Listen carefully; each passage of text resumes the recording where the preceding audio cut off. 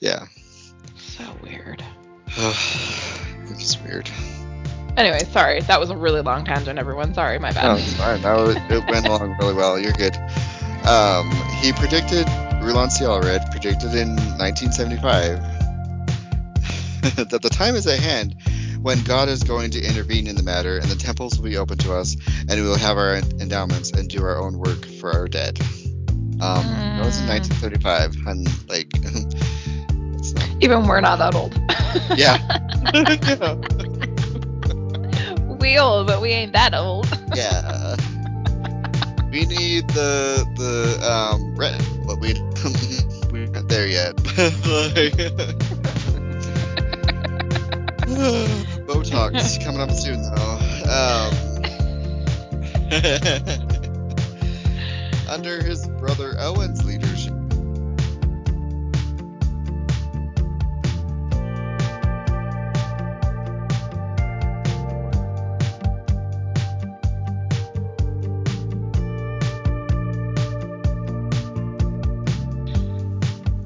Hi, besties. This is Not So Peter Priesthood Podcast, and I am your host, Jake Taylor. Right at the top, you can reach me at notsopeterpriesthood@gmail.com, and also on Instagram at notsopeterpriesthood. I'm trying to get back to the minisodes. I do have a couple things that I'm going to be putting out, so keep an eye out for that. This episode is a continuation of the series that started with the Kinderhook stuff, and then went into the Ervil LeBaron debacle, and now we're going to talk about another branch of a shoot-off of the Church of Jesus Christ of Latter-day Saints, and this one is another rabbit hole that I went down. I think you can kind of see a pattern of what's happening, but it does kind of change up a little bit. But I just went into like this rabbit hole of like all the shoot-offs a little bit. But I also found some other crazy stuff that's coming up. So on that note, enjoy.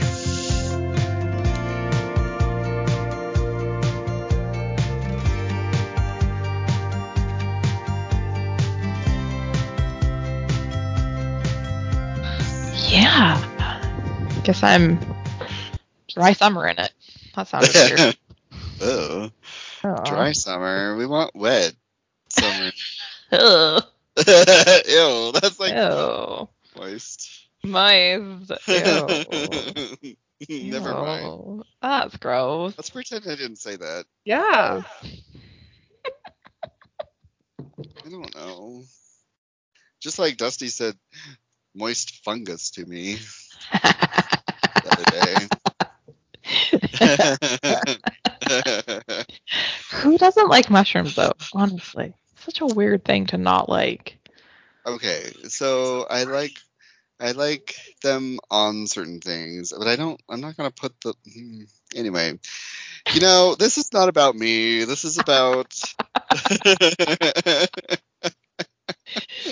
Not about me and my weird flavor profile.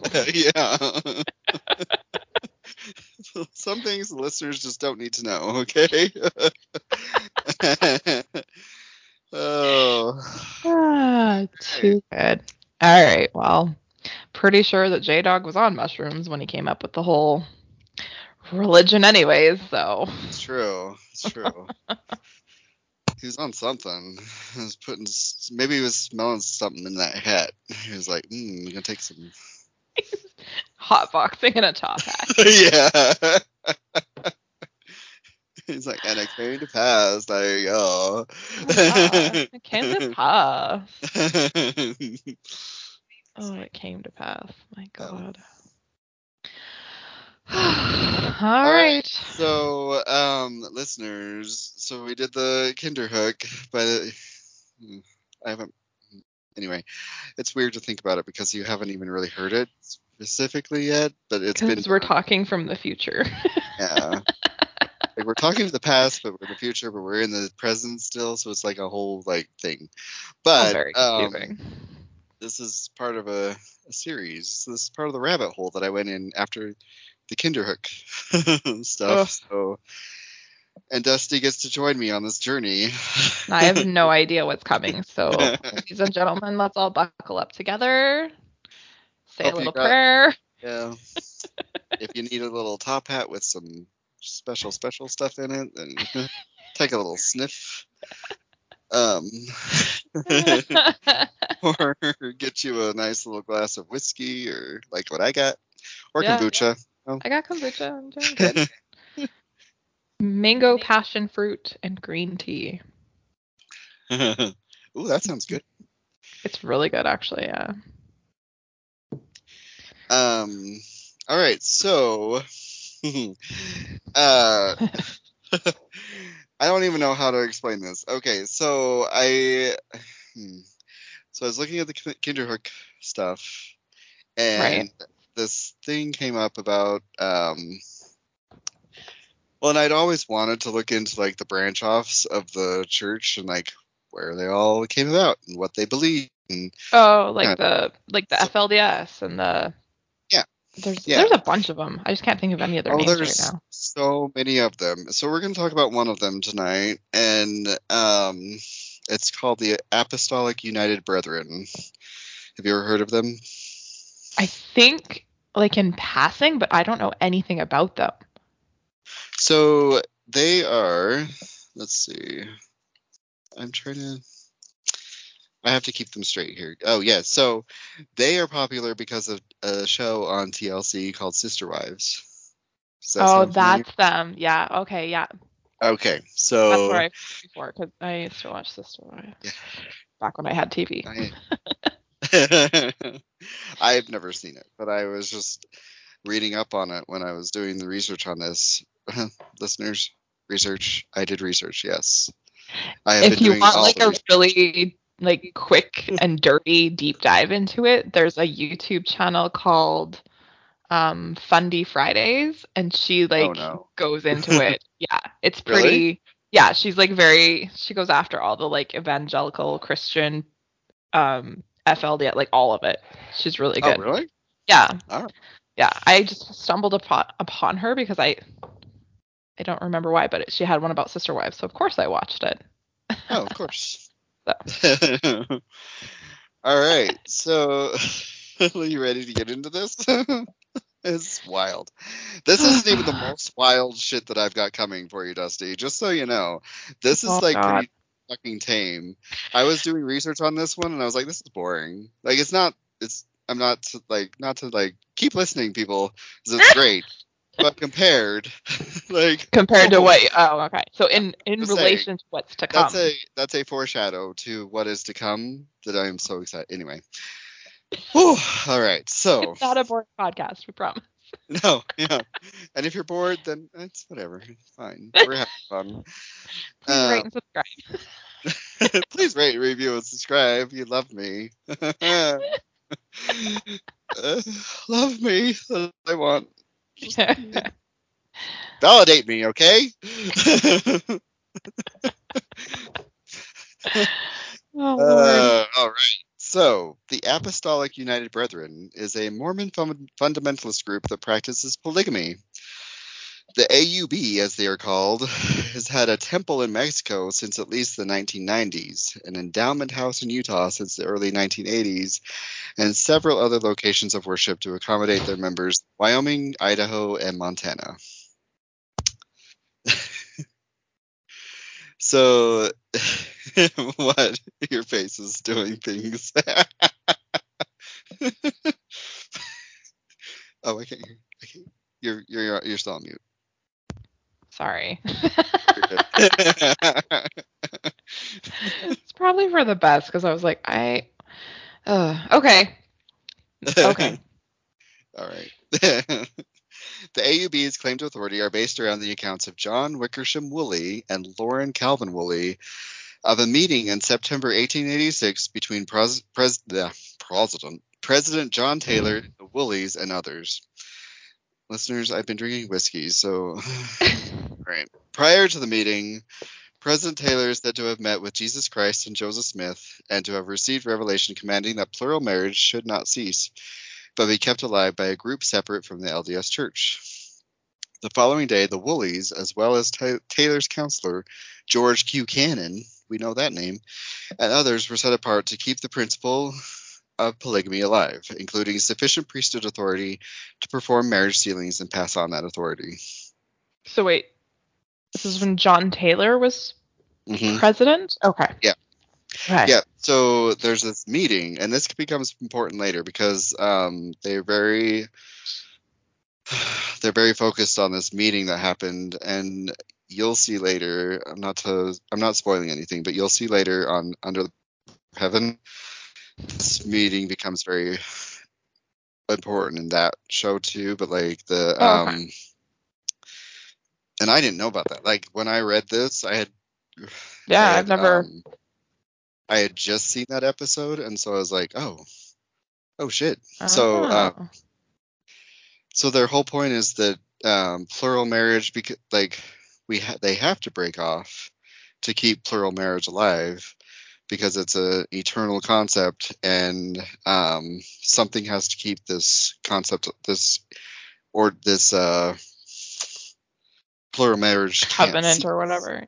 Yeah, whatever. Yeah. So, but we have to continue. I've heard that before. I've heard that it was like that the breakoffs were because they had to, but I didn't know it was like John Taylor involved in it. I thought it was just like personal revelation. That's crazy. Mm-hmm. Yeah. I thought it was just like, oh, well, we don't believe that. We're just going to do this. Yeah. Or people that are like, it's just because the government's making them stop, so we're going to go to Mexico. And that's what I thought it was. That's always what they make you believe, especially in the, like, the mainstream, quote unquote. Yeah. Where I learn about all this, I'm just like, the mainstream LDS church that we went to isn't actually what Joseph Smith, like the ones that broke off are actually closer to what he had. Mm-hmm. Yeah, they actually follow like directly. Like I watched the Keep Sweet and Obey documentary on Netflix. Yeah. And what they follow is like the prophets' teachings. Yeah. And that made me like that makes me feel icky. I am like 3 episodes into that, I think. Oh, it's so rough. It gets so bad. Yeah. Anyways. Sorry. Listeners, again, you'll probably want to take a shower after this. Members of the AUB see their history going back to Joseph Smith and to the beliefs he espoused and practices he established. They believe that the LDS Church has made unacceptable changes to doctrines and ordinances. The members of the AUB see it as their responsibility to keep those doctrines and ordinances alive in the form they were originally given and to live all the laws God has commanded. Each doctrine or practice changed or abandoned by the LDS Church is in turn perpetuated by the AUB. So they're supposed to just like take on these. They're supposed to keep the truth. That's what's weird to me is like if they're supposed to be the truth, like suppose quote unquote, then what do we do? Like what does the other church do? Like what is the Church of Jesus Christ of Latter-day Saints doing? You know what I mean? And it makes me wonder like if there's a connection at the top to these other organizations. You know what I mean? Like if they're still in cahoots kind of thing. Yeah, if there's a connection there or like. Ooh, yeah. There is something there. I found some stuff where it's like like a lot of these churches don't get along. Like, and I can't. We might get into it, but I can't keep them straight because I've gone into so many things. But one of them wants to, and it might be this one. We might get into it. I might be jumping into something, but they want to preach to the like the LDS people because they think that they're astray. They're the ones that are wrong.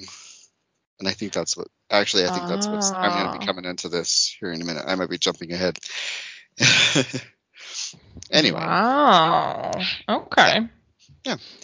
So until the 1950s, also I need to note that most of my information comes from Wikipedia, so Take it with a grain of salt. take it Yeah. as it is. Like, it's not like the sources aren't some, not all of it. Though, like, I will tell you, like, there's other sources that I have in here that are probably a little more reliable, but this is like, I don't know. But I did look and like verify some of the stuff just to make sure, and so and if it wasn't completely accurate, I kind of changed some stuff. So, Oh, okay. but the majority of it's from Wikipedia. So, and I didn't really have to do that with a lot of it, but I did stuff to kind of like back it up and be like, oh, okay, is that how it is? Because like if it was like a question in my mind, I was like, that sounds weird, and I would like Google it and I'd be like, and then I'd find another Right. source that said, oh, that's the exact same thing. So, yeah. Perfect. I also used some of the sources that were in Wikipedia that they had footnoted. Oh, So, the external ones? Yeah. yeah. Those are always good too. Yeah. All right. So until the 1950s, Mormon fundamentalists were largely one group, but with the ordination in 1951 of Rulon C. Allred by Joseph W. Musser, who then presided over the fundamentalists, the group in Colorado City, Arizona, became more distant. Within a few years, they formed their own group, which is now known as the FLDS. So that happened in the 50s. Yeah. Oh. That's pretty soon. Okay. That's pretty relevant. That's really yeah. Recent. I thought they were around for a lot longer than that. I thought so. It was just one like polygamist branch, and now it's become two of them basically. Yeah. Your Well, it listeners becomes can't see me doing several. hand Yeah. gestures, but Yeah. it's not my hands a lot. I'm It really makes sorry. sense to me. It's It fine. makes sense. Well, and there's tons of branches off that oh man, I had no idea about. But yeah, Wild. The whole thing's wild. yeah. As of 1998, there were approximately 10,000 members of the AUB, most of whom reside in Utah and Mexico. The headquarters is in Bluffdale, Utah, where there's a chapel, school, archives, and a sports field. Of course, there's a sports field. Of course. The AUB has communities in Rocky Ridge, Harvest Haven, Mount Pleasant, Cedar City, Granite Ranch, Waub County, Utah, Pinesdale, Montana, Pleasant Valley, Nevada, why is that word so weird to me? Lavelle, Wyoming, Lovell, Wyoming, Mesa, Arizona, Humansville, Missouri, Southeast Idaho, which is where I am, and Ozumba, Mexico, which will be coming up later. That's another foreshadowing, but anyway. The AUB's members tend to integrate with their surrounding communities, much more so than some other Mormon fundamentalists, such as FLDS. Mm-hmm. Yeah, they like wear normal clothes and stuff, right? Mm-hmm. Yeah, so we're going to find that the AUB is a little more like kind of like so the FLDS is very separate from people. Like they like to separate themselves from the rest of the world, where the AUB is trying to integrate themselves a little bit more. Okay. Be a little more like, we're not weird. You're the weird ones. We're cool moms. Like, I love it. I love it. I love it. I love that keeps coming up. I love that I had to buy the mug because it keeps coming up. Yep. Oh, this can largely be attributed to the AUB's former prophet Owen A. Allred and his desire to be upfront with local law enforcement and the news media, especially when it came to ending rumors of underage arranged marriages that many other fundamentalist Mormon groups were known for.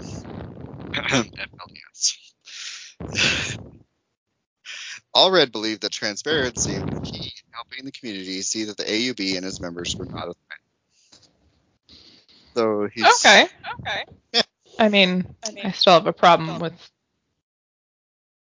plural marriage, but at least yeah. he's not these guys aren't into underage marriage, at least. So I guess there's that. Thank God for that. Yeah. All right, so the organization is that the AUB is headed by the president of the priesthood. That's what they call him, president of the priesthood. Gross. Next in authority is a priesthood council. Below the priesthood council are the presidents of the 70, the 70 quorum members, high priests, elders, Aaronic priesthood members, the Women's Relief Society, of course they're below all of it. Anyway, Sunday school, girls class, Boy Scouts, and the children's primary organizations. So it's very similar to like mainstream LDS. Yeah. On a local level, there are bishops and priesthood council representatives. It's weird that it's so weird to me that they have a relief society. Like, just thinking like there's on my mission, I remember coming across this woman that was like yelling at us for like, you guys are, what did she say? She's like, you guys are misogynistic. And at the time I was just like, oh, she's like, you guys hate women and all this stuff. I was like, no, we don't. And my companion was like, he said, we have the largest women's organization in the world. And he was talking about the Relief Society. And I mean, technically he's not, I don't know how right he is, but I don't know. I just remember him like bragging about that a lot. Like, he was like, oh, the Relief Society, we're not anti-feminist. We got the Relief Society. And like, and then you realize that the Relief Society has zero power. Right. Exactly. It's just like a breadcrumb. Like, oh yeah, you can have a Relief Society president. You can have like your own class, and you can do whatever you want. And, just let you do what women talking over there, and learn how to be wives and mothers. And we can talk over here and talk about manly shit. I don't know. Man shit. So funny. Yeah. They have general sacrament meeting and Sunday school meetings are held on Sundays, as well as priesthood meetings. But Relief Society and youth kids groups meet throughout the week. So that's how it used to be. Yeah, that's true. Yeah, like my dad, when my dad was a kid, he remembers going to primary on Tuesdays or Wednesdays or something. Yeah, and they had like Sunday schools on a different day too, right?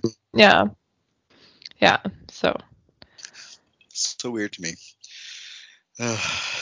All right, so a little bit of their doctrine is they believe in the Book of Mormon and Bible, and they accept the Articles of Faith. The AUB teaches that the LDS Church is still fulfilling a divine role in spreading the Book of Mormon and other basic doctrines of Mormonism, and in facilitating genealogy. Okay. Yeah. So I once heard somebody say the reason that the LDS Church stopped going by Mormon, other than it's a win for Satan, is because all these other shoot-offs call themselves Mormons, and they're trying desperately to like separate themselves from these offshoots. And the more I hear about stuff like this, the more I'm like, yeah, that's probably it. Yeah. That makes sense. Not only, and also the whole like there's a lot of like ex-Mormon and anti quote unquote Mormon stuff that they can just Google, and like you Google Mormon and all that shit comes up. So, and also, just because you're not Mormon doesn't mean you're anti-Mormon. Just because you don't do Mormon things doesn't make you an anti-Mormon. I get so annoyed when people are like, oh yeah, they're so anti-Mormon. I'm like, no, they're not. They just don't believe the same stuff as you. Like, yeah. And here we scream into the void. I don't like olives. I'm not anti-olive. I just don't choose to eat them. Yeah. And most of them don't even know about Mormons. They don't even care. They just hear about them. They're like, oh, those are the people that have multiple wives. And it's like, oh, yeah. Mm-hmm. Okay. And I guess that's maybe where they want that separation, is they don't want to be known for like plural marriage or whatever. But probably, especially after Warren Jeffs got busted and went to jail. Yeah. Well, and what was I, when you were talking about the that makes me think of like the whole victim complex too, of like, oh, we're being so persecuted. Everything that's, if you're not with us, you're against us. Yeah. Hate that. As soon as you ask a question, if I were to ask like my sisters or my parents a question, it's an anti-Mormon question, and I'm like, no, it's not. It's not. It's just a question, but whatever. Yeah. Everything's fine. It's fine. Yeah, it's great. All right. Members of the AUB are known for polygamy. They also believe in the United Order, uh, which is, I think I might need to look that up. United Order is the like it's for patriarchal stuff. Adam God doctrine, exclusion of blacks from priesthood, and what is known as the 1886 meeting, which is the John Taylor meeting. United Order intending to shore up smaller communities' resources against outside interests. Oh, that's what it is. It's like a communal living, like a living. So they live in those compounds, whatever. Right. And everything. Or like It's more not a. self-sufficient or whatever. Yeah. Okay. Okay. That's what. I knew I had read that, but I just couldn't remember what the. All right. While not all members participate in plural marriage, it is considered a crucial part in the quest for obtaining the highest glory of heaven. So they also believe in the 3 degrees and all that stuff. So, yeah, disgusting. Ew. Yeah. So in that Keep Sweet, listeners, if you haven't watched it, but like, I'm at the part where the Warren Jeff's dad, is it his dad that died? Yeah. And then Rulon Jeffs, yeah. Rulon Jeffs, like, and he had 65 wives. And then he takes over and like kind of sneaks his way in there, like, and then he like starts suddenly just marrying his dad's wives, which I'm just like, oh, okay. So gross. Yeah, so disgusting. But yeah, that's apparently, it's the how you get to the highest degree of glory. Bang 65 other women? Cool. Sounds like hell to me, actually, but whatever. I probably should have. You probably should not have been drinking at that point. Oh, the bubbles. Dusty's about to blow kombucha out her nose. Oh my god. Oh god. You want me to bang how many women? No. Like, what? I get from 7? No, thank you. And now my little sister, who is sitting right here, her ears are scarred because she heard me talking about banging women. So Music for all of us, honey.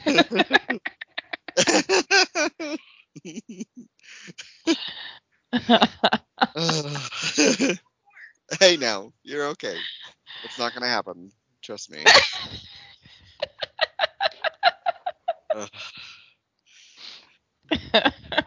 All right, so AUMEP. This is where we get into so the attitudes towards the mainstream LDS Church. AUB members regard the LDS Church as an important vehicle in spreading Mormonism's introductory teachings, particularly through the LDS Church's missionary program. So they like that the church is spreading the Book of Mormon and blah, blah, blah, right? Right, because then they can take those members and be like, hey, come to us. We have more. We're living the real truth. We got the plural marriage over here. You can bang all the women you want over here. I also thought it was weird that, like, okay, so this, I know I keep bringing it up, but that documentary, it's just blowing my mind. Like, he'll just, like, marry these women overnight. Like, suddenly he has, like, 3 more wives the next night. Like, anyway, whatever. It's weird, right? We're weird. Ugh. But yet, oh, but gay people are weird. We're the weird ones. Okay, all right.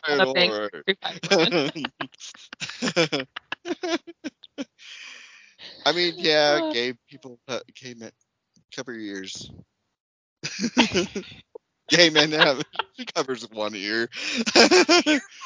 Oh, she's got an ear pod in the other one, so we're good. So gay men will have orgies, so I guess that's kind of the same. And now she's sick. All right, so poor kid. I know.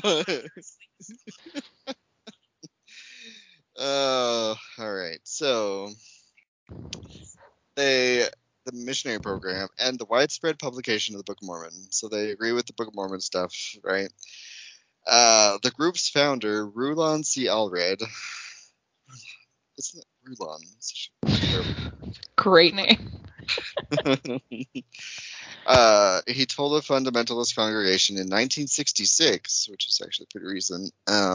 We are specifically instructed through John Taylor by Joseph Smith and Jesus Christ, and by Joseph Musser as well, that we are not to interfere with the function of the LDS Church. On November 16, 1966, in another discourse, he commented, "We are not in a position to dictate to the LDS Church or to presume that we preside over LDS Church President David O. McKay, or that we can send missionaries into the fields of labor, or that we can in any way dictate the affairs of the church."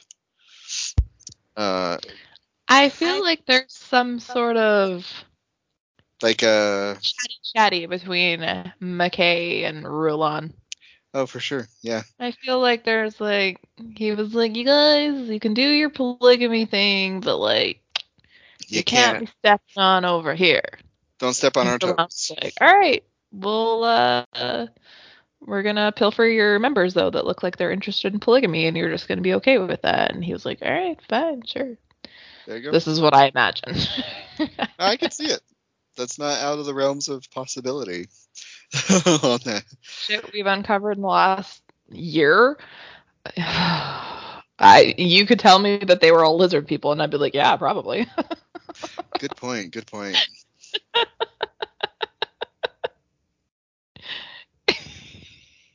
Sorry, I'm thinking really deeply about that now. I'm like, oh. People really think that the royal family are lizard people and stuff. So, and Hillary Clinton. I mean, there's a huge thing about Hillary, they think that the Clintons are lizard people, and that yeah. Why not? Well, and I lived in Denver, so there's the Denver airport. They think that that there's tunnels underneath the Denver airport that go to that are for the lizard people. Oh, I think I've heard that. I didn't know it was a Denver, Something but I've about heard that. that there was airport tunnels and stuff, and I was like, well, cool. And so the conspiracy is that Denver, Colorado is a hub for let's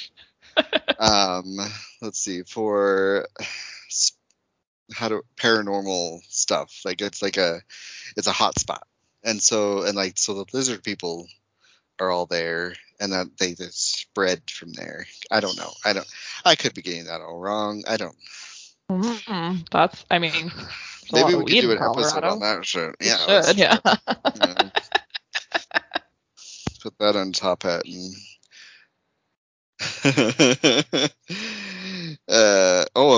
These stones are speaking to me. Yeah. It's telling me all is God's truth. Yep. Mm-hmm. Go marry 14-year-olds. Oh, sorry. She was nearly 15. My apologies. Yeah. Correct. So my little sister is nearly 15. Yeah. So that's great. That's good to know. Could you imagine her marrying a 30? Oh, gross. Year old man right now. Yeah. No. So she just said, I can get married and have kids? I'm like, no. Not right now. Don't do it, girl. Not right now. Wait until you're in your 30s. It's way easier. You're going to be 37 when you get married and have kids, okay? Dude, I'm only living to 32. No, we're not talking about that. All right. All right. Let's see. We are members of the Church of Jesus Christ of Latter-day Saints, no matter who may decry it or may deny it. So they claim themselves as it. Yeah. Okay. It's interesting, right? Problematic, but sure. Yeah. We are functioning within the spiritual confines of the church, he commented, but we are definitely outside of its legal organization. Oh, okay. So, do they follow the word of wisdom too? Oh, that's a good point. I don't know. Because if they don't have, I don't know. I wonder, do they have to like temple recommends and stuff? No, they wouldn't then. Ooh. They do have a temple. In Mexico, right? It was in, let's see, I had that at the beginning here. It was in, they have a temple, yeah, it's in Mexico. That was built in the 1990s. Huh. Yeah, so I don't know. That's a good I want to point. If Google they what it have looks like the like. same type of, oh yeah, so they're, yeah, we're gonna get to that because like you can, it's there's very few pictures of it. if Oh, I'm it kind of looks right, like the Kirtland Temple type yeah, looking thing. it kind Like of does look what like I, Portland, yeah. yeah, Weird. interesting, right? It is. Oh no. Yeah, there really isn't a lot of pictures of it. Got a big old walls around it. Yeah, it looks like a fort too, a little bit, like a little creepy because it's like all blocked off and shit. Here. I remember I got a little bit of heebie-jeebies looking at it. I was like, like that. Yeah. I get a little heebie-jeebie when I look at a lot of Mhm. like religious buildings. Yeah. Like I went into this church down. This is way off topic, but I went into this church down in Mexico, and I was like, "Oh, I don't like it in this building."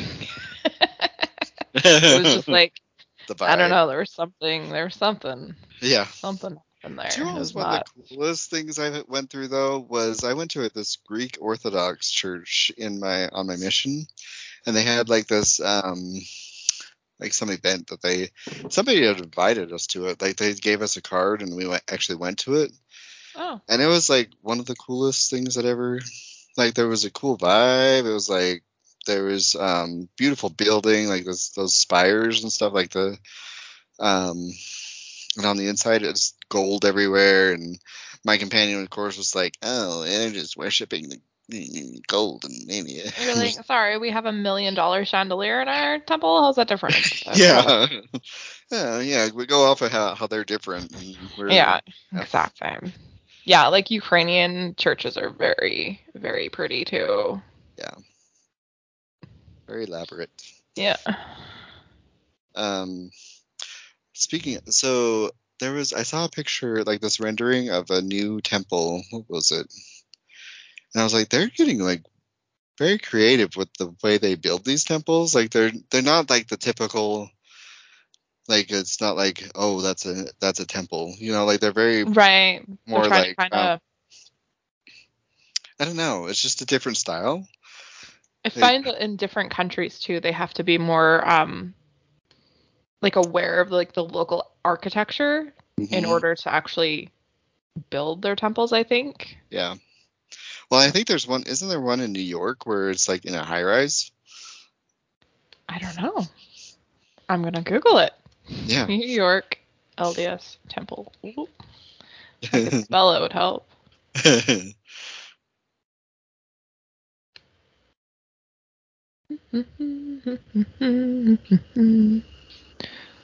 Oh, it's like right next to a high rise. It kind of looks like Oh. it's part of it. Yeah. Weird.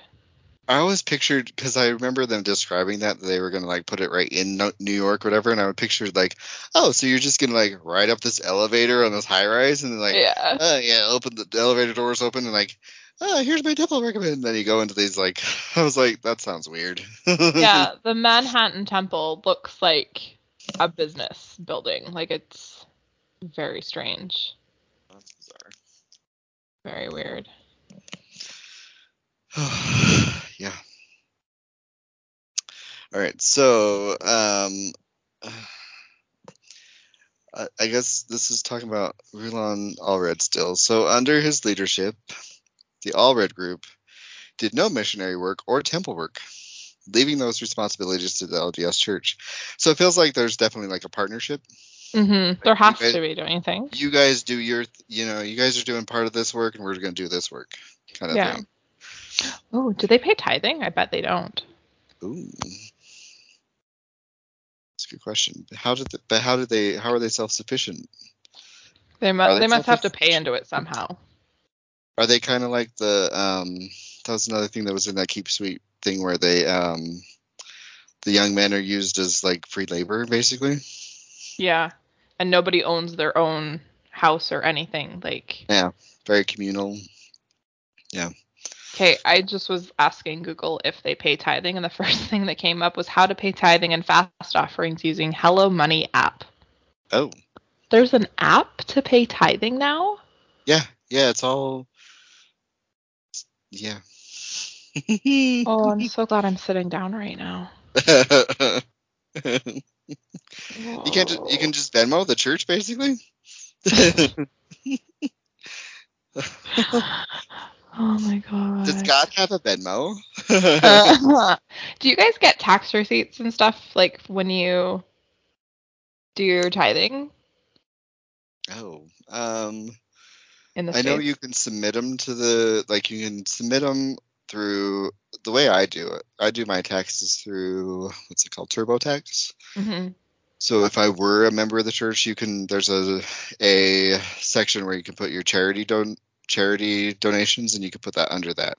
Oh, okay. And so you would just submit it that way. Yeah, because I always remember we would get like our tithing settlement, whatever, and then we could submit it with our taxes or whatever. Yeah. So weird. It's just weird. Anyway, sorry. That was a really long tangent, everyone. Sorry, my bad. No, it's fine. It went along really well. You're good. He predicted, Rulon Cialred predicted in 1975 that the time is at hand when God is going to intervene in the matter, and the temples will be open to us, and we will have our endowments and do our own work for our dead. That was in 1975, and it's not. Even we're not that old. Yeah. Yeah. We old, but we ain't that old. Yeah. We need the red, but we aren't there yet. Botox coming up soon though. Under his brother Owen's leadership, the AUB constructed its own endowment houses for ordnance work. This was in response to the LDS Church's policy change, which extended priesthood and temple blessings to all races. Change which caused Allred to exclaim, "Do not go into a temple that has been defiled by the Canaanite being invited into it." Yeah. Whoa. So they still don't. They're still about the whole let's not let the blacks have the priesthood and that kind of. Yeah. And I don't know if they're still that way, but that's. And to publish an ad listing several racial statements from Brigham Young and accusing the LDS Church of forgetting past revelations. Several LDS joined the AUB over such changes. There was a movement of LDS people that left because of the priesthood. And if you've watched the Under the Banner of the Heaven, they get into that a little bit. Oh, okay. I'm only on episode 3 has been released in Canada, so. Okay, it's not super spoiled, but I think it's a little. I assumed it would be part of it. They yeah, mentioned it because it's that time period, but they mentioned that, a lot of people are leaving because of that. That makes sense. I mean, you've been brainwashed your whole life to think that these people are scum, and then yeah. Yeah. Which is weird to think about.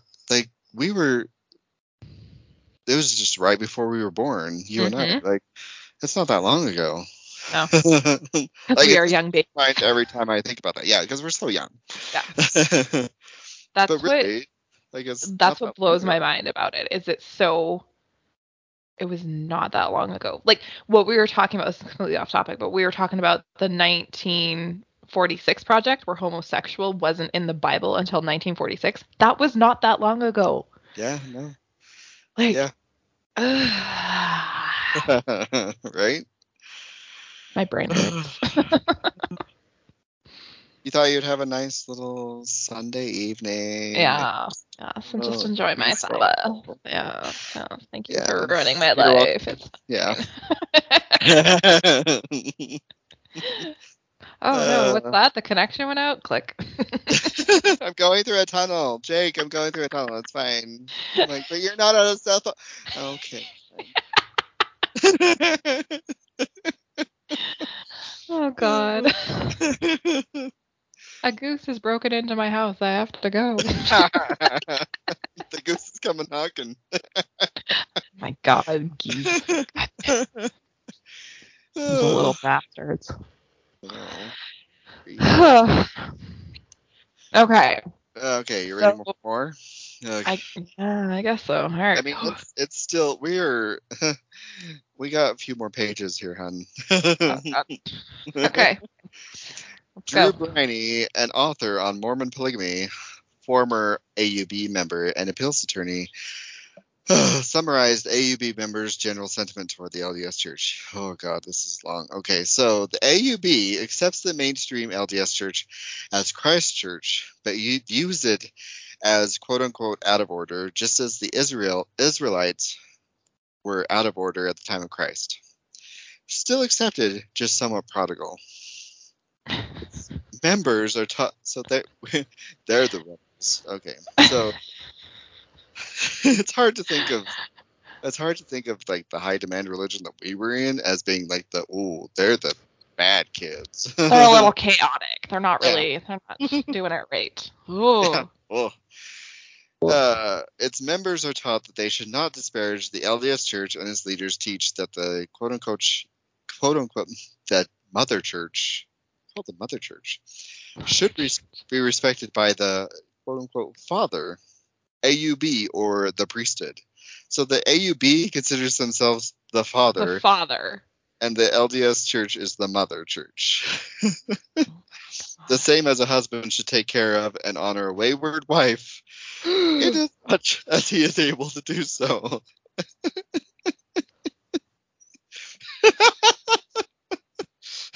I can't.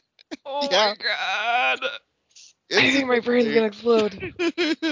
Incidentally, AUB's leaders commonly concede that no organization is exempt from being out of order to some degree, including the AUB, but they emphasize that the LDS Church has abandoned many doctrines taught by the early brethren, not just plural marriage.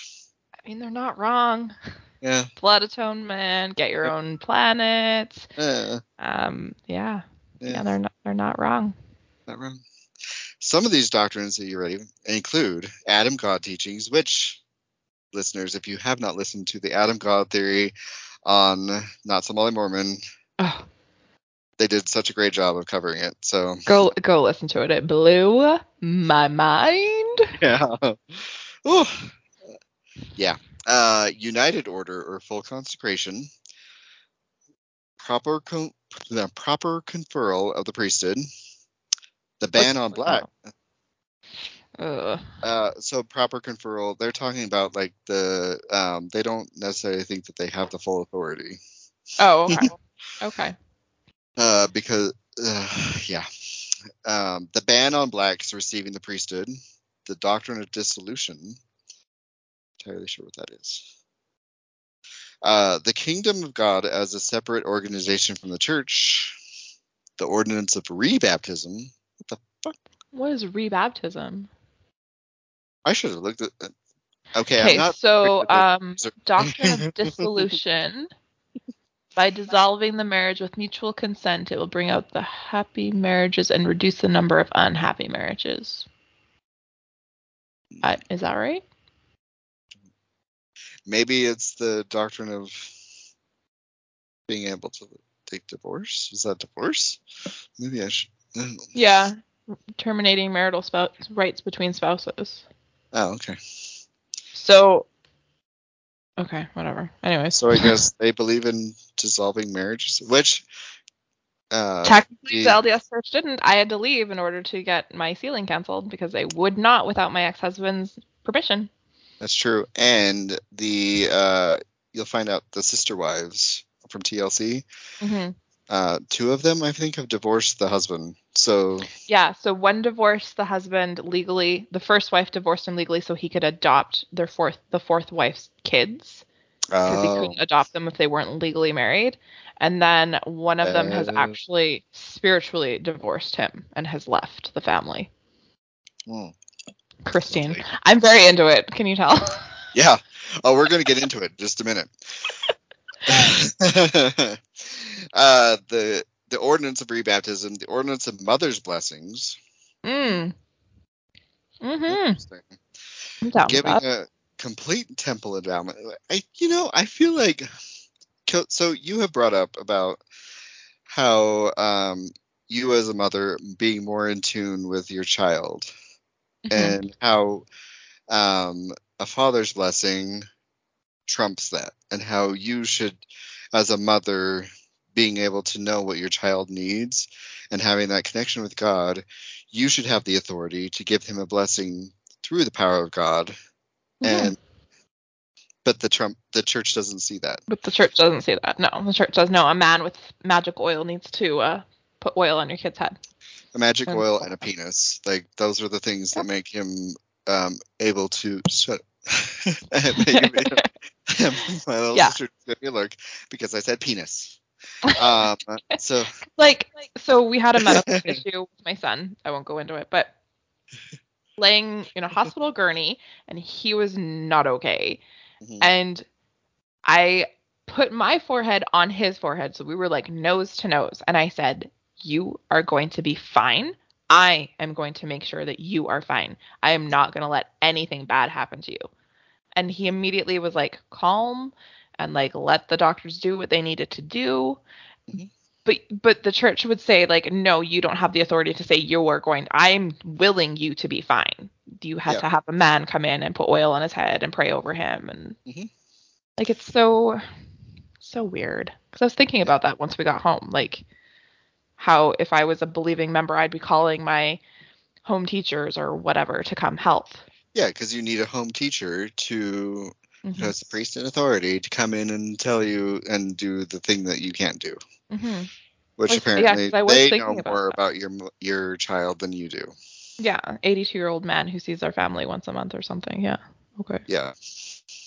The wearing of a, let's see, I missed something. Temple about giving of a complete temple endowment, as opposed to the shortened version now administered in the LDS Church. So they have the full, like they probably still do the blood atonement and all that stuff. I'd imagine. You probably have to get naked in the tub for your taking out your endowment. Oh yeah. Yeah. Like we had it bad. We were naked. Now you wear your garments to get it. But the gospel never changes. Okay, sure. Yeah. Yeah, God, he never changes. He's everlasting. Yeah, but he wanted you and me to be standing buck-ass naked with somebody as old as dirt touching our bodies. Yeah. Well, now that's not okay. They get to wear their garments. Cool. Yeah. Cool. Cool. Yeah. Speaking of garments, the wearing of a full-length unaltered garment, so probably from wrist to ankle. Wrist to ankle, yeah, and one pieces. Yeah. The unchanging nature. Ooh, yeah, so cute. The unchanging nature of all ordinances. Prayer circles outside of the temple. The law. I know your face. The law of adoption, which I want to do an episode on, sealing men to men as father to son. I'm like, oh, okay, daddy. But I don't think that's what they mean. Oh, I know, it's not what they mean, but yeah.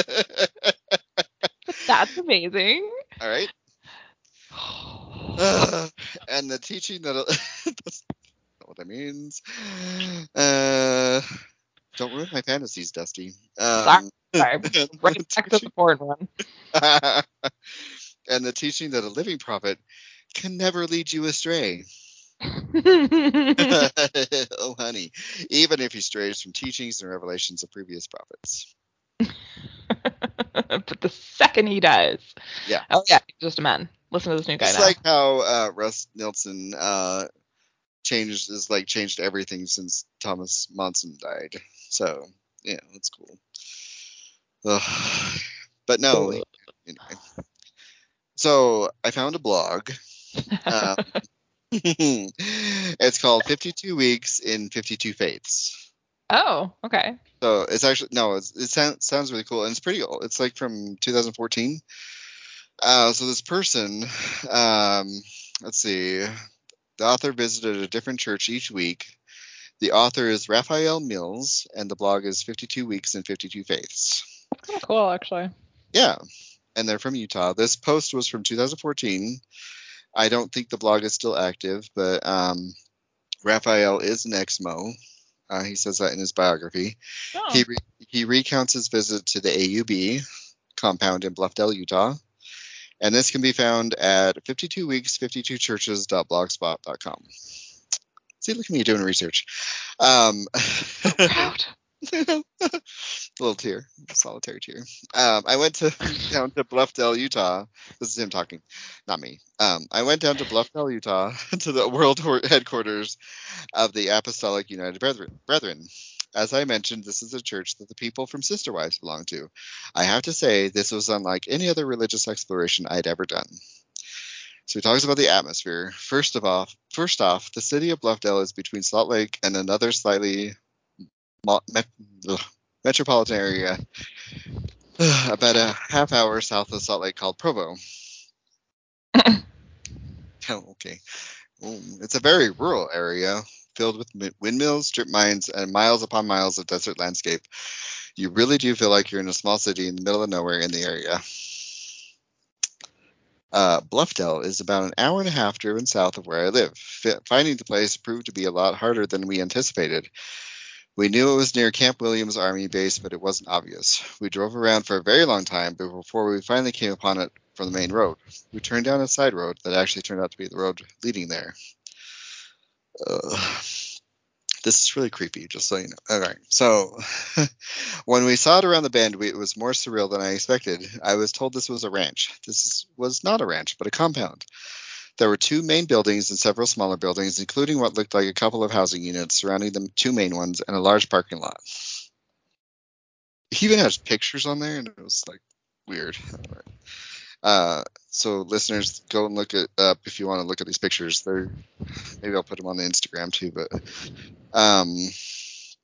we were unsure which one to go to, so just followed members to the one on the right. Oh, I can't breathe very well. All right. Breathing. All right.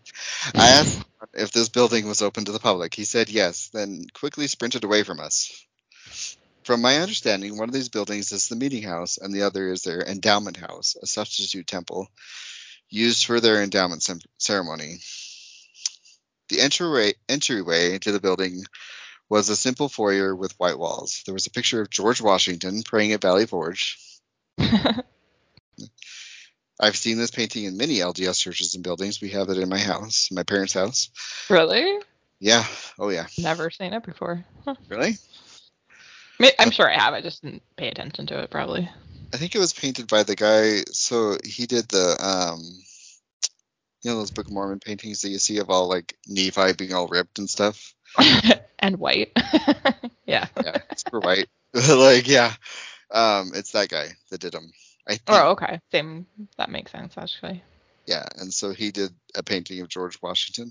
I could be wrong, but listeners, if I'm wrong, let me know and I'll correct it. But if not, then whatever. All right. The significance of this painting to Mormons has never been explained to me, and anyone who can tell me why it's so common, please let me know. It's because he's praying. I don't know. And so it's like the American exceptionalism and the American dream and George Washington, blah blah blah. All right. I guess it makes sense you wouldn't see George. Why would you see George Washington painting? I'm just like, what? Dusty, why did you see a George Washington painting? That's weird. Oh, why don't you get your passport to go to Hawaii? Even in our hymn books in church, they had like pasted over "O Canada" over top of the Star Spangled Banner in the back of the hymn book. Oh, Canada. Did you sing it in church? Mm-hmm. Oh, really? Canada Day weekend, sang "O Canada" in church. Oh, see, yeah, and we'd sing the Star Spangled Banner in church too, yeah. Yeah. So weird. So weird. Uh-oh. Where did my... Uh-oh. Hold on. Are you still there? I'm still here. Okay, sorry, my computer went to sleep. Sorry. I've had enough. I've had enough. Your computer's like, and then we're over this. Like, stop. Let's see. Right next to the entrance was a picture of this church's most influential leader, Rulon Allred. So it's just like us having, like the Mormons having, like President Monson and like all the like old prophets. Mm-hmm. The picture was surrounded by a few flower displays. Also along the wall was a picture of Joseph Smith and one of Jesus. Ugh, Yeah, sounds like a Mormon church. Yep. The chapel was a giant gymnasium complete with basketball hoops that were raised up. It's a Mormon church. Oh my god. Towards the front of the gym was a stage. The stage was converted into a pulpit with a podium and several chairs for the leaders of the priesthood and the choir director. So it sounds a little bit janky compared to a church, but like still like the same concept. Mhm. Like if you have the overflow, you're in the gym. Yeah. The stage. Let's see. The stage was. I missed some. Several chairs. The choir director. To the right side of the stage were pictures of the first three Mormon prophets: Joseph Smith, Brigham Young, and John Taylor. We need to do an episode on John Taylor. I've been thinking about this. Like we talk a lot of shit about Joseph Smith and Brigham Young, but like John Taylor was pretty fucked up too. So Yeah, that's true. I feel like you're probably related to him in some way. yeah, probably you're right. That Yeah, wasn't meant as like shade. I just felt like Taylor's like a very like LDS name if you go back. Yeah, So. guaranteed that we're related. But these are the only prophets the AUB honor. Below their pictures was a quote from John Taylor, which read, "The kingdom of God or nothing." To the left of the stage was a picture of Jesus, and right below it was a banner that had a quote from the Book of Mormon. Overall, the atmosphere was not one designed for function and not aesthetic. I wasn't impressed by the look of it, but it was functional and did have a few personal touches on it. The people. So this was one group of people who didn't want us there. Only 2 people talked to us the whole time we were there, and the rest wouldn't even make eye contact with us. They were rather friendly with each other, but not us. Oh. Yeah, very cold. Very Christian, Mm-hmm. loving. Very good people. So Christ-like. Yeah. The people were dressed like typical Mormons going to church, long skirts and cap sleeve tops for women, slacks and ties on men. There were a couple hundred of them, and apparently that was about a third of the congregation. The rest were at a funeral for one of the members who had died. I feel like it's a lot of people to go to a funeral. A lot of people. I mean, Mormon funerals are also like Huge. insane. Yeah. There were that looked like the stereotype of a polygamist with the braids and prairie dresses, but they were a minority. I'm assuming these ones are ones who left the FLDS or similar groups and joined this one. It's interesting. Most of the members of the congregation were white, a few Latino members. In addition to that, most of the people looked remarkably similar to each other.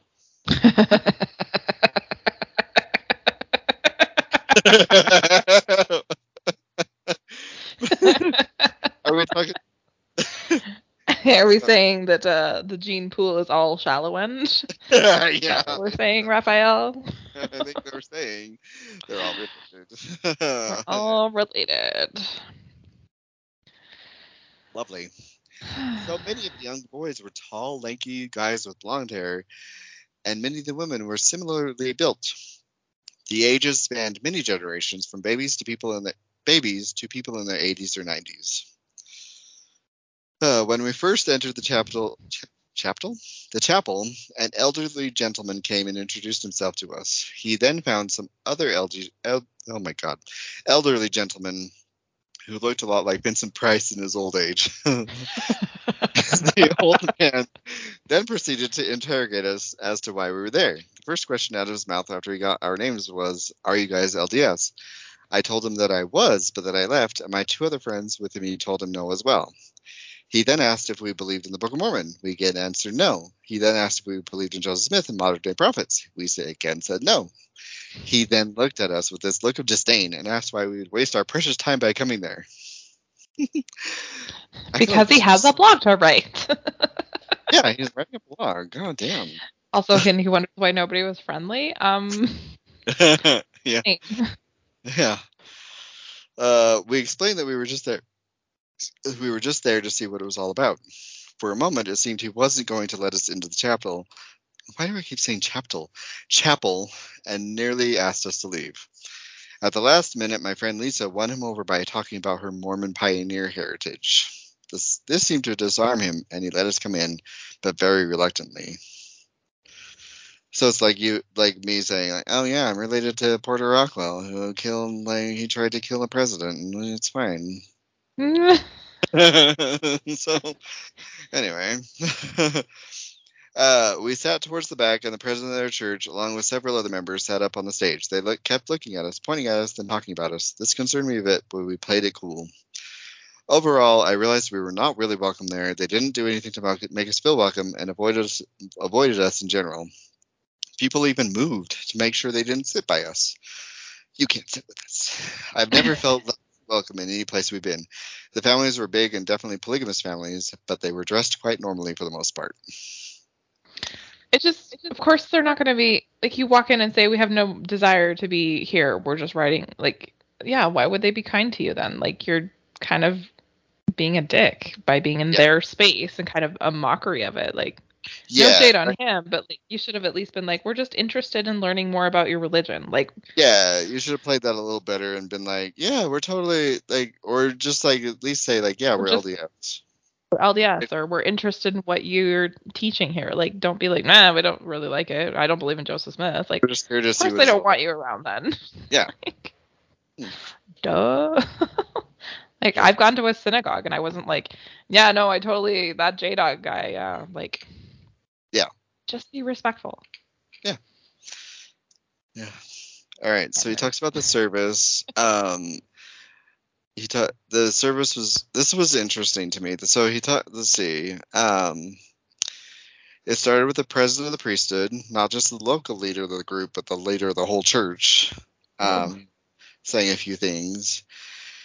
After the announcements, the hymn was sung, Come, Come Ye Saints. The hymnals, which every time I think of that, I think of nope, can't say it. It is. Oh, yeah, I know what you're talking about. Yeah. Listeners know what we're talking about, too, if you've been around for a while. Yeah. The hymnals were actually old LDS hymnals from the 40s and 50s that it seemed they had bought in bulk. Thus, none of the songs were different from many of the hymns of my childhood. The president stood up to speak again. Let's see. He then said they would begin the sacrament by singing a hymn. He looked straight at the three of us and said, "Those who have not been baptized by the hands of this priesthood, we ask that you do not partake of the sacrament." That's kind of... That's a little... Like, let's just point them out. Yeah. Yeah. A little rough. Ouch. This was interesting about the sacrament. The sacrament was interesting as it was similar yet radically different from the LDS version. LDS sacrament services typically use pre-sliced white bread torn into bits in individual thimble-sized cups of water for their communion. Here they use several full loaves of home-baked bread and several glasses to hold the water. There were a group of about 20 men who passed the sacrament and 2 who blessed it. As they blessed it, they got on their knees. The 2 guys who blessed the sacrament then did something I wasn't expecting and put their arm to the square. Oh. Yeah. This is a symbol that is very sacred in the Mormon world, as it's one of the special gestures used in the temple. The only time I've ever seen this done outside the temple is during a baptism. Yeah. So to see it done for sacrament was quite shocking. The prayers they used to bless were identical to the ones of my childhood. So yeah, they passed the sacrament. This is another thing that is different. They passed the sacrament by going row by row, giving the people the bread. After all the members had gotten the bread, they asked anyone who hadn't been served to raise their hands. They then went back and had people eat the bread a second time until it was all gone. Oh. They then passed. Yeah. So, to kind of paraphrase what he says. So what? I'll just explain it. So, like they use the bread until it was gone, and they do the same thing with the water. Like they don't waste any of it. Whereas like with the LDS Church, it was always like you break up all this bread and you just throw away whatever's left. Yeah. And their president spoke on this immediately afterwards, stating that to throw it out would be to dishonor to Jesus and would be like symbolically throwing away his body and blood that had been given up for us. I mean, yeah, that's a good point. It is a good point. It kind of bugged me a little bit because I'm like, as a teacher, I'm throwing, clean up the sacrament afterwards. I'm like, we just blessed this and we're just throwing it away, like, what's the point of that then? Yeah. Like, it kind of takes away the sacredness of it. Yeah, for sure. If it's just disposable afterwards. Yeah, if it's really so sacred, then why are we throwing it away? It sounds like, so he says that there was a bunch of speakers. He says it was very long and boring. Sounds pretty similar to what they were, what we went through. He says it was, overall, this was the most grueling and uneasy service for me to sit through. It was like a sacrament meeting of my childhood, but much longer, more boring and stranger. It was scheduled to go on for 2 more hours. But I have a feeling it would have gone longer as we stayed for only one speech, and that went on for 45 minutes after the 30-minute sacrament portion of the service. Wow. Yeah. He says the message, the PA system was very horrible, and the room had terrible acoustics. It was hard to understand anything being said. The speaker was from Mexico and had a thick accent, and it was even harder to understand what was said. And he said he didn't pay attention to it because it required a lot of effort to understand. One of the themes was that the people of the tribe of Ephraim must go and save the Lamanites in the Mexico and elsewhere. He explains all about the 12 tribes of Israel and stuff. I won't go into that, but because we're going to get into that a little bit later with stuff. Yeah. But another thing he was talking about was the significance of special dates of when the priesthood was restored and how it coincided with various prophecies. This one was hard to follow and where I spent the least amount of time paying attention. I felt like they were a little bit disrespectful during this. I can imagine like they were just like sleeping through it. And I'm like, first of all, they don't want you there, and then you sleep through the thing. Like, I don't know. I mean, yeah, they're weird, but like you specifically went on this journey to you sought them out. So like be respectful of their religion. Yeah. His overall experience, he said, I can safely assert that after watching the show Sister Wives and seeing this organization, that the show Sister Wives is a very polished, well choreographed show, you think, to make this group more mainstream, progressive than it is. Yeah, that's how it's TV almost works. Like they honey. have producers and like people that are like trying to make it that way. Yeah, editors and writers. There's writers on reality shows, if you hadn't noticed. They are not welcoming to outsiders, probably because you're disrespectful, but you know, they still have an isolated compound feel to them, even though they are actively engaged in the world and they are seeking to convert the entire LDS Church into their dogma and belief.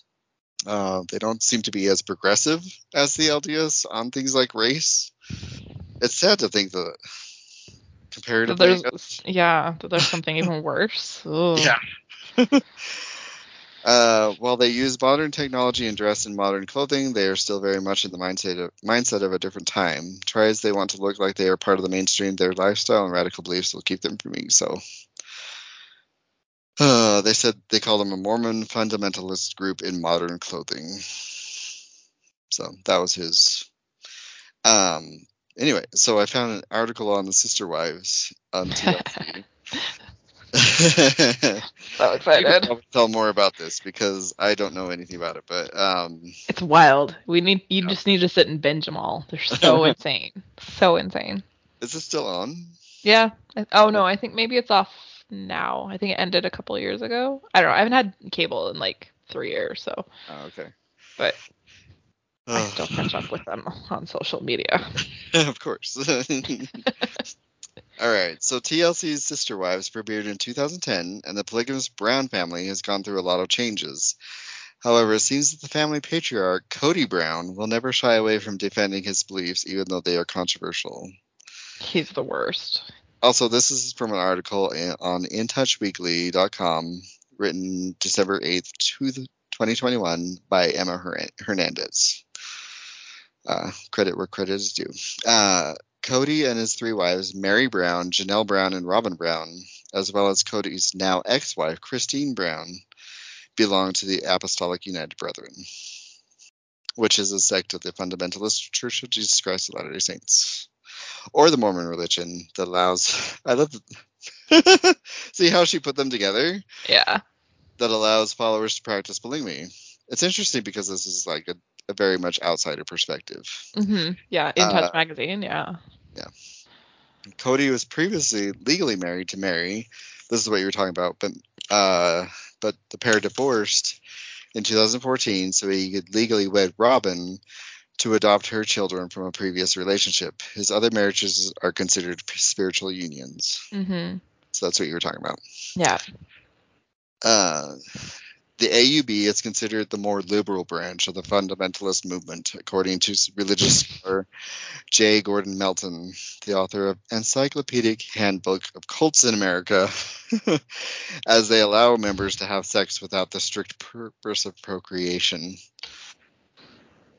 Oh, so they're liberal because they have sex for pleasure? For fun, yeah. Rather than just making babies. Oh, okay. What? I didn't know that was a qualifier. All right, so yeah, so Cody, the husband, would he was on a schedule of whose house he was at every night. Oh.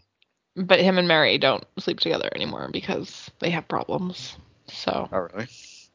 Well, and that's a lot like that. Big Love, that show on HBO. He had a schedule too. Yeah. And this is my night, or this is my week, or whatever. I can't remember if it was a week or a night or something like that he would spend with each wife. Yeah, and he was always whining that he doesn't have his own space. That all the wives have their house, but he just goes from place to place. And I was like, you are such a fucking moron. Ew. As Cody likes to say, quote, oh God, love should be multiplied, not divided. Multiplied, not divided. And the family sure has multiplied. Cody is a father to 18 children. And a grandfather to 3. He's a grandfather. He's what, in his 40s, right? Oh, no, he's older than that. He's got to be in his 50s, I would guess. Oh, okay. Yeah. Right. I think him and Mary got married in the 80s, so. Oh, okay. So he's still young for okay.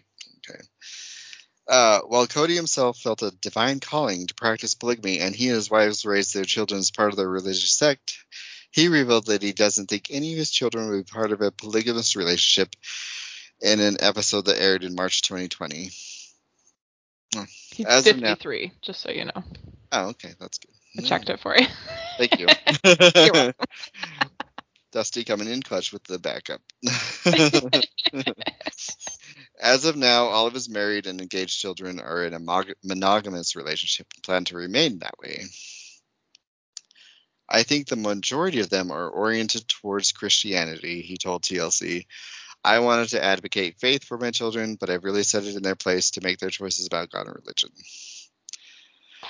Unfortunately for the family, polygamy is illegal in all 50 states. However, in 2020, polygamy was decriminalized from a felony to an infraction in Utah. I didn't know that. Yeah. It's just a slap on the wrist, basically, now, so. That's cool. Okay, on the subject of polygamy, maybe I shouldn't. Should I? So there's this whole thing in gay relationships called open relationships, and I keep thinking about how this triggers this idea of polygamy in me, and I'm like, is this why I have a problem with open relationships? Is this why I think that those are wrong? Yeah, or thruples and stuff, yeah. Yeah, because I kind of feel like this. I'm like, oh, that's not right. And then I'm like, oh, is it because I was raised to think that polygamy was weird now? I don't know. I mean, again, if you're in a committed relationship and everyone's consenting and of a legal age, do you, boo? I don't care. Yeah, but I also just so my thing is that I always get these guys that are in these couples, and they're like, you want to be a third? I'm like, no. Yeah. So that to me is I don't like that, but this, I don't know. Anyway, I don't know. Yeah, I don't know if it's a polygamy thing or if it's just that's just your personal. I don't know, because my husband Patrick wasn't raised really LDS, and he like anytime anything about polygamy is brought up, he's like, "You think I could handle another one of this one?" He's like, I do not even want to. No,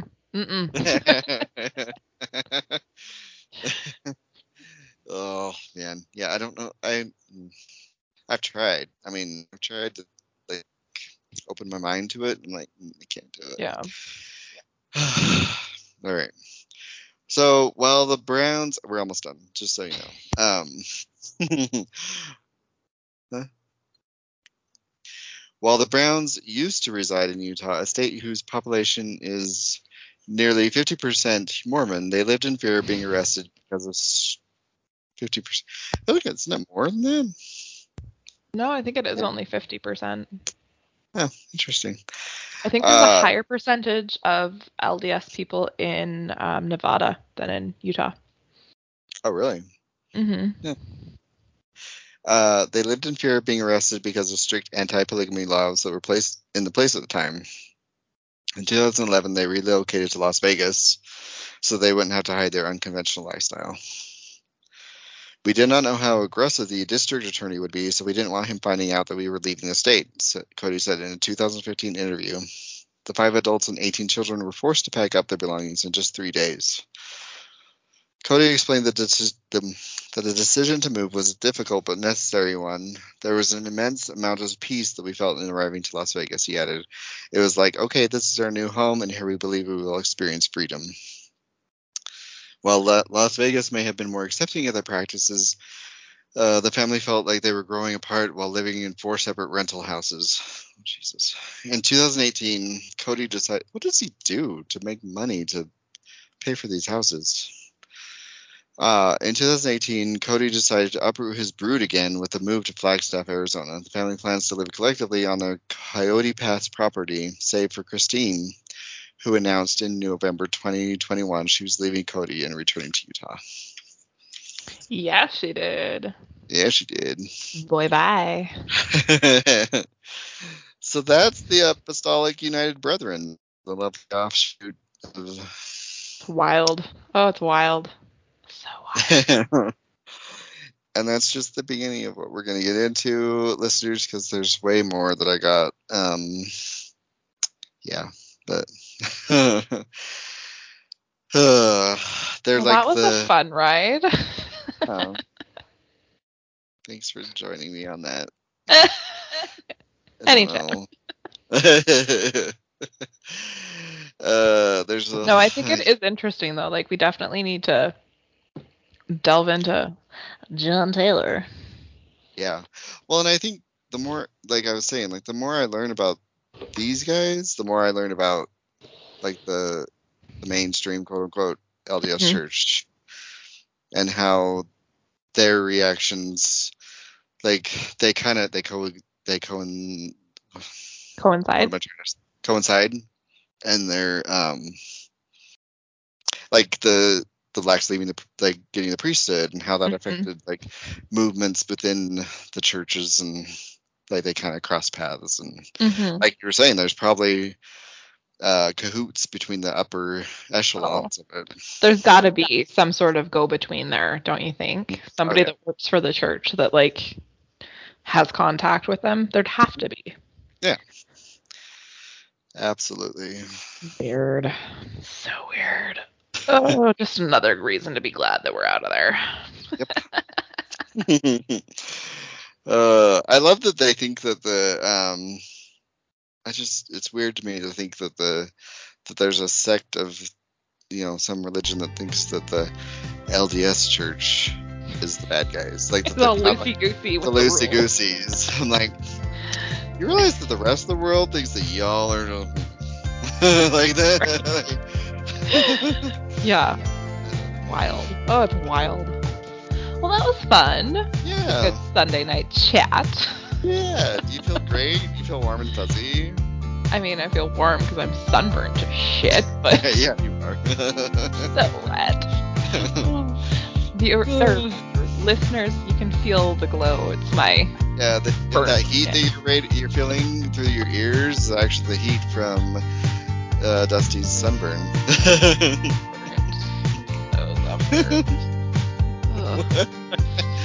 My little sister's fed up with me. She literally just told me that, so it's fine.